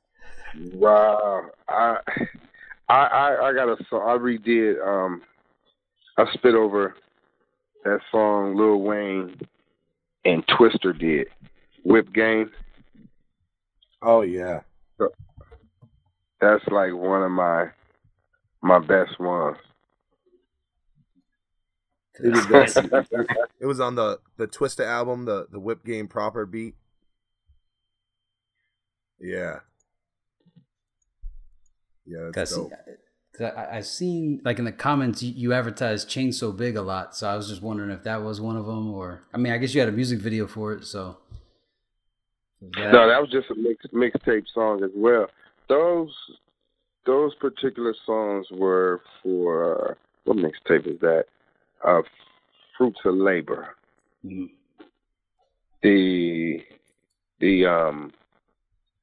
Chain So Big, Ha Ha Ha, and I Don't Give a Fuck. Those were three of the songs for the Fruits of Labor. But once I got a hold, it switched up on me because once I got a hold to Poetic Hustlers and Too True, I kind of switched it up and was like, maybe I'm just going ahead and make this project with them opposed to it being a Fruits of Labor. I can do this with them. They actually had a name for it. It was called The Remainders. Oh, I remember. Yes. I remember hearing that. Yes. I remember hearing that was going to happen. It makes sense if it wasn't beneficial to you as an artist to do that. I think as a fan, we obviously all want to hear, even if it's an unofficial, reunion of just a few of you, we want to hear that. But it makes sense for you as an artist to not do something that may not benefit your brand. And, you're still building a brand. I want to ask you something I don't believe I've ever heard you talk about this in an interview. So I want to ask you something before we wrap up, because I think it's an important moment in Bone history. If memory serves me correctly, I've seen you in a picture from the studio session with Bone and Biggie when they did Notorious Thugs, right? Mm-hmm. Tell us about your experience from that night, because anybody that you ever hear talk about that session, that night, that collective, that's such a collective, Mo Thug and Junior Mafia, you always hear people just talk about the magic in the air. Can you just tell us about Soulja Boy's, experience from that huge session? Well, I do know that it was a funny energy in the air because, that was at the time that Biggie and Pac was beefing. They were beefing, right? So Bone Thug came in to do the song with Biggie with Tupac t-shirts on him. Wow. And he was kind of upset about that. You know what I'm saying? So I remember him, calling my name. He like, Soulja Boy. This is around the time as a matter of fact, he was on crutches. I remember he had that accident. So I walked over there to him while he was writing. He was writing. They actually had the track turned. He was writing to it. And he was rolling a blunt. And I was looking at him. I'm like, man, what the hell is that? He like, yo. He said, why don't you roll it up the way y'all roll it out there, man? He said, since you don't want to hit this. So I actually took his weed and, broke down a blunt and I started rolling it, but I rolled a real fat one. And he like, yo, girl, what's up?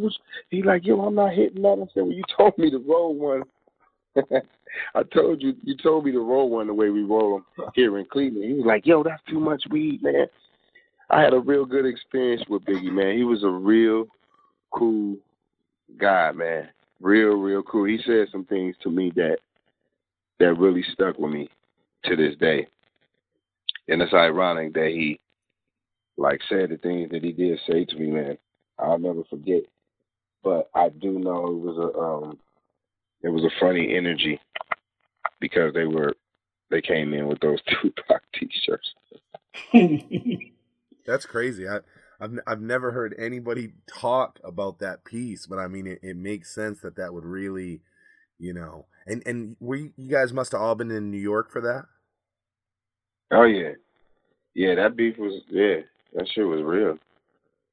Wow. That shit was real.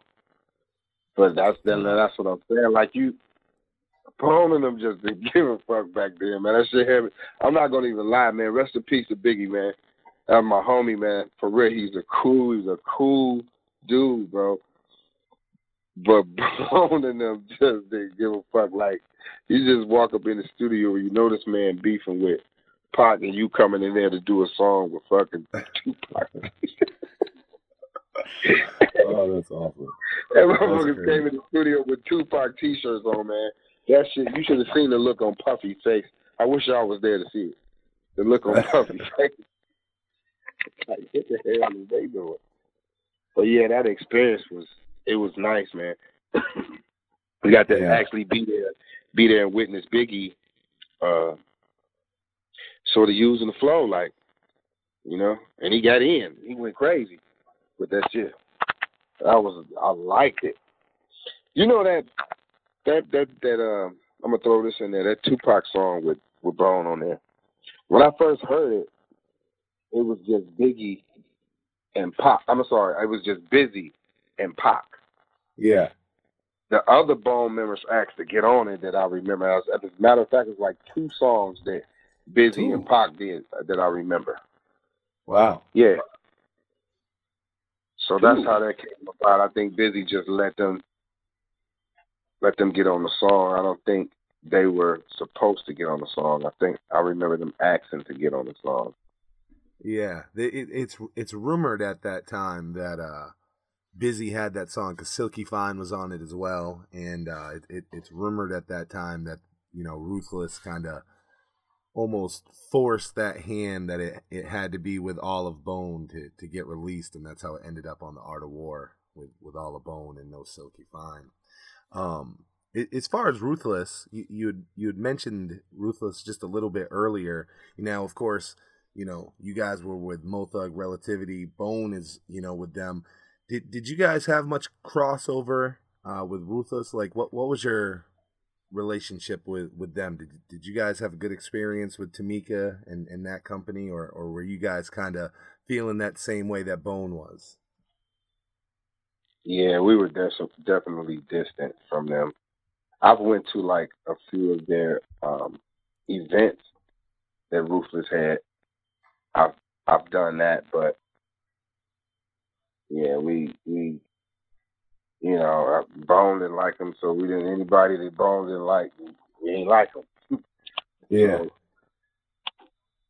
but I will say, I had a few good times with Tamika Wright. Like she liked to have fun. So we did some things out in Cali. I know one of the first things we did with them with a paint gun. She was skillful as shit. So I do remember that. I do remember that she was shooting some shit. Yeah, But, that was awesome. Overall, yeah, man, they had a very, very, very good time, man, with that whole Mo Thug movement. There's a lot of artists that were well off on their own and still didn't experience what we experienced, man. That we made shit move. It was really, really a serious movement. Yeah. Oh yeah. The original. John and I were talking prior to coming on to record the show, and we were saying that it feels like the original movement, as far as established MCs getting on, making a label, and then putting that movement on. Wu-Tang Clan has done it, but you guys did it in '96, and you guys did it with, real, like you said, you grew up with these guys. I don't think anybody's ever done it the way the Mo Thugs movement did it. At least the first, the original 1 and 2. Yeah, I can agree with you on that. I can definitely agree with you on that. That movement was crazy, man. And how did you guys feel about seeing like the Saint Lunatics? Nelly went back and got his guys. Eminem went back and got the D12. It seemed like everybody kind of blueprinted off of what you guys did. Did you guys ever like observe that and feel kind of see what they were doing, saying, "Wow, that's based off of us"? I think Nelly was trying to sign with Mo Thug at one point. Wow. If I remember. Yeah. I think it was him. Yep. So, yeah. Because he made a huge impact. But he definitely had our flavor. I will admit that. But I remember him trying to sign to Mo Thug. Now, well, I'm saying you guys kind of like created the template that I saw like a lot of groups imitate. Bone got famous, came back and brought Mo Thugs back. Nelly got famous, went back and brought the Saint Lunatics. Eminem got famous, went back, brought D12. And every time I would see that happen, I'm like, that's all from the Mo Thug template right there. But yep, yeah, we got a lot of that. A lot of people said that for sure.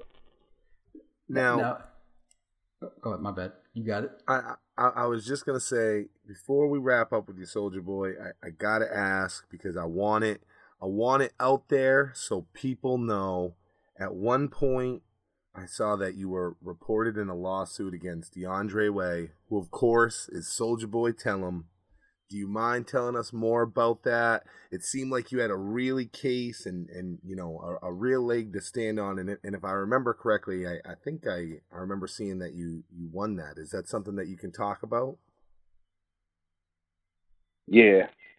Yeah, I did. I won that. I'm the reason why he wound up adding Tellum to the name.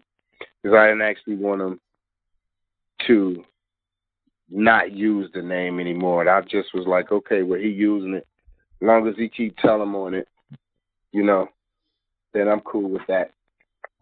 But you'll definitely pay me. And that's how that worked out. Now, the other thing is he's not continuing to use that the way he should. So you already know what that entails. Well, when you were hanging with Gilly the Kid around 2014, was that, did that have anything to do with his like online beef with the other Soulja Boy? Tell him. And did you record any tracks with him in the Major Figures? No, we actually didn't. We didn't link up. We chopped it up a few times on the phone. You know, took a few pics and shit. But I think he did play it. You know, have that in his head when he was doing it. I didn't actually even realize that he had a little beef going on with the other little guy until a little later on. I think it was like a few months later on. I was looking at the shit online. He came through my phone. I'm like, hold on. It seemed ironic. It was like ironic. He's hanging with the real Soulja Boy while simultaneously talking to the other one. It felt like I don't know, like not comedy, but like gotcha. I got the real Soulja Boy right here. Yeah, you know, Gilly's a Philly guy anyway, so you know it worked out well for him. Soulja Boy, it's been a great interview. I think that we were able to ask you some things here that I didn't hear in common. Like I said when we came into this, you know, we jumped, you know, kind of all over the place because I saw in other interviews that people wanted to focus on just the same thing. I hope that we were able to ask you some stuff that really made you think outside of the norm for yourself. Was there anything that didn't get covered that you want to make sure that your fans, that Bone fans, that anybody knows about you going into, you know, this 2018 and going forward? I just want them all to know that I'm not lying to them. I would never lie to them. And I appreciate all the love and the support for so many years. I really, really appreciate all the comments and the shares and the likes and the tagging, like everything that has anything to do with my music. But I do want them to know that I haven't given up. There are things that we go through in life where certain things might be at a pause, but all we have to do is continue to keep faith and keep going and never give up. So I'm letting them know that I would never, ever give this up. And this time, I'm actually about to go harder than I ever have before. About to really, really get a chance to know me through the music. So hold me up. Hold me up. When is the second interview? You got it set up? Oh, we will do it whenever you want to come on. You are more than welcome on this show. This show was created. I say this all the time. We have a podcast about Bone Thugs-n-Harmony that is really about all the people around Bone. We're honored to have you on this show. Who you are in this culture is, you know, you should know that you've created a legacy. You know that your legendary status to so many fans. You've achieved and motivate so many people. You always got a place to come here. And anytime that Soulja Boy needs to come on Beyond the Harmony, you are more than welcome to come bless these airwaves. Blessings, my brother. I appreciate that, man. I would definitely hit you with some info later to give you a date. It'll be good for me to come back on and promote the music. Oh, yeah. Oh, absolutely. And we'll make sure to work with Soulja Boy as well to make sure that our fans are getting all the up-to-date information as soon as he gets ready to drop this project, any new songs. Make sure you're sending them over to us. We'll make sure that, we're putting them on the show as well. We want to make sure that every fan is getting everything that they can get from you in 2018. Yeah, where do people check you out anyway? Besides, like, do you have a website, or do you have anything where people go to get your music outside of Dat Piff? My website is under construction right now. It won't be long though. Everything will be up and rolling. So right now we just using, the normals, the IG. My IG is Soldier Tally Up King. You can catch me on the Facebook. I'm always on and off that Facebook. My Facebook is Will Soldier Boy Lion. Yeah, we have it. I'm just gonna say for fans, if you don't follow, his Instagram or his Facebook, you definitely want to. He's very active with the fans, very responsive. You're a very positive, like I said, motivational figure. I always enjoy what you have to say in the morning to fans and just to people in general.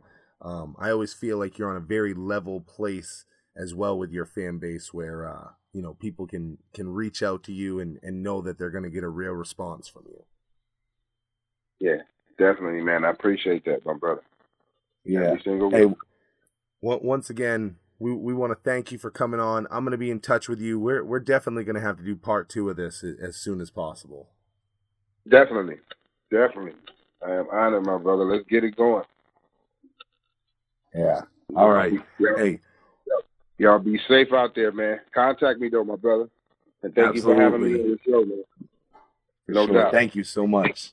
The real Soldier Boy. Wow, this was John. When we get into doing this and we do these and we hold these interviews, and we've talked to some big ones. We have talked to some amazing people. But to sit here and have a 2-hour conversation with Soldier Boy, I'm floored. I'm floored. Hey, Man, I'm so happy that I can have that effect, my brother. I appreciate King Jamma, blessed beyond the harmony.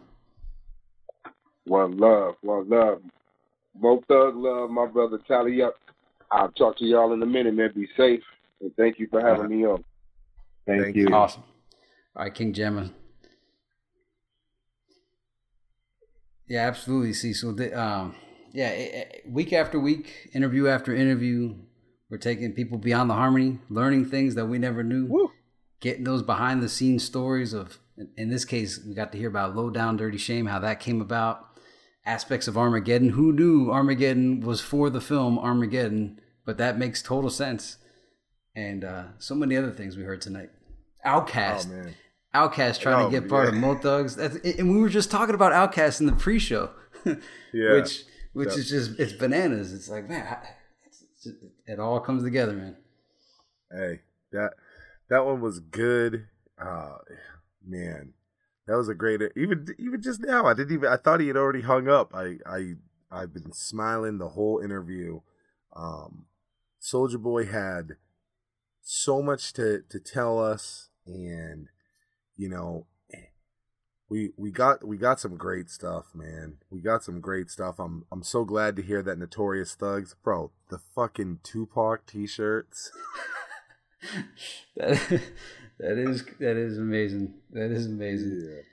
Yeah. One of the things, as you were saying, that I do love about King Jamma is that he smiles, and I love smiling. I'm a smiley guy, and just to see him crack smiles on videos, streams, and stuff every now and then brings a smile to my face.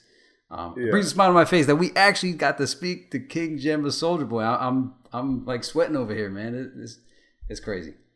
Yeah, and you guys should know that, John and I have a huge list of questions when we go into these, and as we knock out questions, we make sure there's a check mark, and very few questions didn't get asked, and the ones that didn't get asked because they just didn't, make sense, or they kind of got asked or answered in a different way. So we got so much out of that. Some of that shit, just it blew me away. I'm really here to, happy to hear how active he is, and just like, did you hear the positivity of how excited he is to release this album that he's working on? It seems like he's got something humongous cooking. Because like as we were picking things out, he was saying, "Oh, hold up, yeah, that's what I got coming." So yeah, you could tell he didn't want to give things away. Man, it was good, and it was so funny, to hear. Again, I've been smiling the whole time, like you said. You're a smiling guy. Soulja Boy's out there smiling. It was so funny to hear Julio, talk about, like, can't smile in hip hop, right? That's the rule. Julio was like, that's how the guys took their photos, and I've been happy the whole time, man. Soulja Boy really blew me away in this, and he's ready to come back on. If you guys want to hear another part, a totally second interview with Soulja Boy. If you didn't get enough Soulja Boy in this one, make sure you let us know in the comments below that you want to hear another Soulja Boy interview, and we're gonna make it happen. Yeah, and throughout the course of this interview, it was great to see. Part of the whole goal was to get these unanswered questions out, and we got to cover the entire outline of what I wanted to know. I just want to know where he has been, how it's been. We got to finally know it. I do see one question on here that we didn't get to, so we'll get to that one next time. That's number 30 on the list. We won't reveal it, but that one, number 30, we'll get to that one. And, I know. I couldn't sneak that one in, but that's all right. That's okay. We got another. I think the response is going to be good. Like I said, if you guys want to hear another interview, make sure you let us know in the comments that you want us to make good on that offer by Soulja Boy. Yep. Especially when he has his album finally coming out and whatever other projects. I think that's going to be really cool with the show going forward too, as some of the artists that we speak to, when they have new projects coming, if they're still active, this is a great outlet for them to come to either break music or promote. So yeah, that's an aspect we hadn't even considered going in. To do like a review, of that new Soulja Boy album. We'll have to make sure that we get it. Do a review. I'm gonna make sure that I stay in real close contact with him. Any of the guests that we have come on, you spend this couple of hours sitting here talking on the phone, and you grow a bond with these guys. I've talked pretty regular with every guest that we've had so far. Yeah. So to finally have it in the can now, it's like I feel like I'm gonna sleep so well tonight. Soulja Boy was probably, we're probably going to interview some other Mo Thugs, but Soulja Boy, I'm not afraid to admit, he was my absolute favorite Mo Thug soldier. And that we got that on the show. He's part of Beyond the Harmony history. Means a lot to me. And I'll probably be listening to Soulja Boy tracks for the next 3 weeks. I think, I think that he is like besides Bone. So when I say this, I don't want anybody to say, well, what about Bone? With the exception of Bone, I think that Soulja Boy is what it is to be Mo Thug. And that's not taken away from Poetic Hustlers or Too True or GYS. They're absolutely embedded what that Mo Thug sound is too. But I just think that so many people gravitate towards Soulja Boy's sound that when you think Mo Thug, it's easy to think Soulja Boy, and that's okay because the fucking guy is good. Even now, bro, was it so dope when he was rapping on the podcast? I was like, wow, it sounds as dope as he did in '96. He did. It almost sounded like he was just playing the acapella at times. And one of the things I used to think about back in '96 when Family Scriptures came out, I was like, this guy is the next gen, the evolution. So like if you have the Xbox 360, then you have the Xbox One, and just Soulja Boy. When I heard Soulja Boy able to hang with Crazy Bone on Low Down Dirty Shame and mesh and blend, like that was like a marriage of sound right there. And then to do it again on Armageddon, and what blew me away, and I remember driving the street hearing it for the first time, thinking like, wow, he actually had multiple verses on Armageddon with Crazy Bone, and not too many collabos have that. It's like he literally can go round for round, bar for bar, and not in a competition way, but in a complimentary way.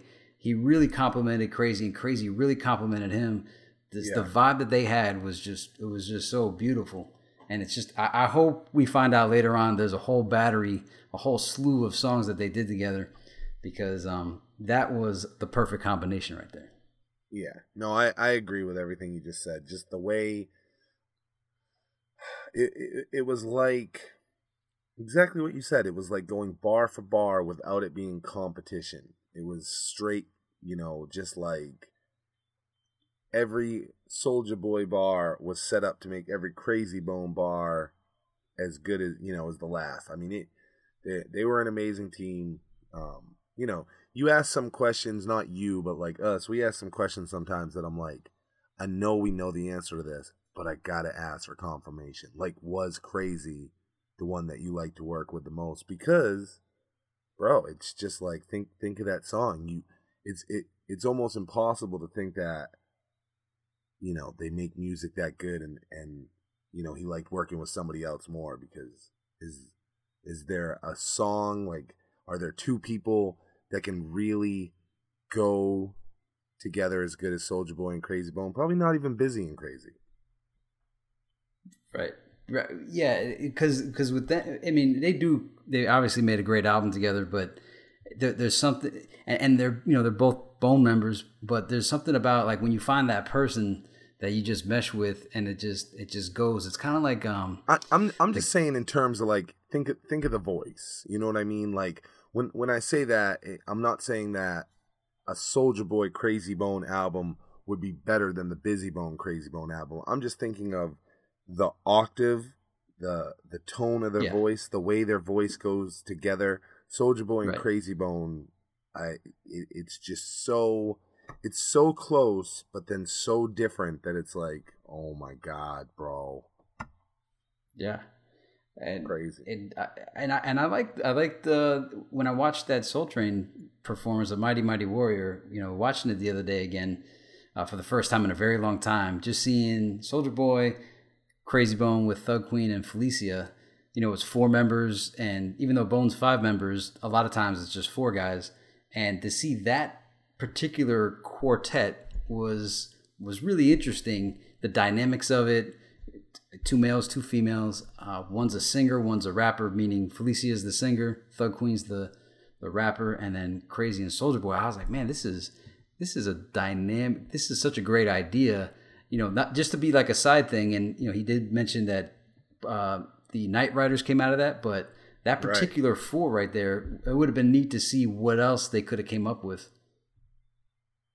Yeah, a lot of the stuff he said made me feel like that. He said some things that I'm like, man, it's just too bad, man. But that happens all the time on our show. Well, somebody will tell us something, and it's like, bro, that's so sad that we didn't hear that. Like the Romeo Cat Cody Soulja Boy song.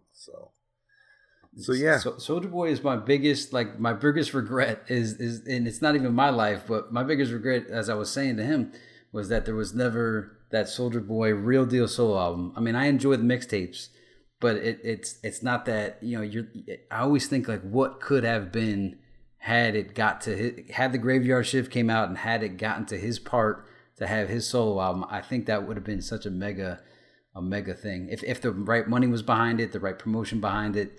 You just imagine what could have been. Who do you think would have been after? If everything went that way, Too True, Poetic Hustlers, Graveyard Shift. You have to think Ken Dog, right? But maybe Felicia, because I mean they were always toying around with the idea that Felicia was going to have an album. Yeah, probably one of them at that point, because you would have had Thug Queen at that point too. So probably, Felicia or Thug Queen, and then probably Ken Dog. Yeah. Yeah. I would have loved to hear all those. Yeah. I find myself like always hunting for different tracks. So I found that Thug Queen was on this artist called Con Artist or Con Artist, and I listened to that, and then I was like, I made myself my own little Thug Queen collection. And then Soulja Boy, I mean, he's got all these mixtapes. So like anybody listening, if you've been fiending for Soulja Boy and you don't realize that he has at least 6 mixtapes out there, 4 or 5 of them are on Dat Piff, and they're good. I mean, it's like, wow, some of these songs are really good.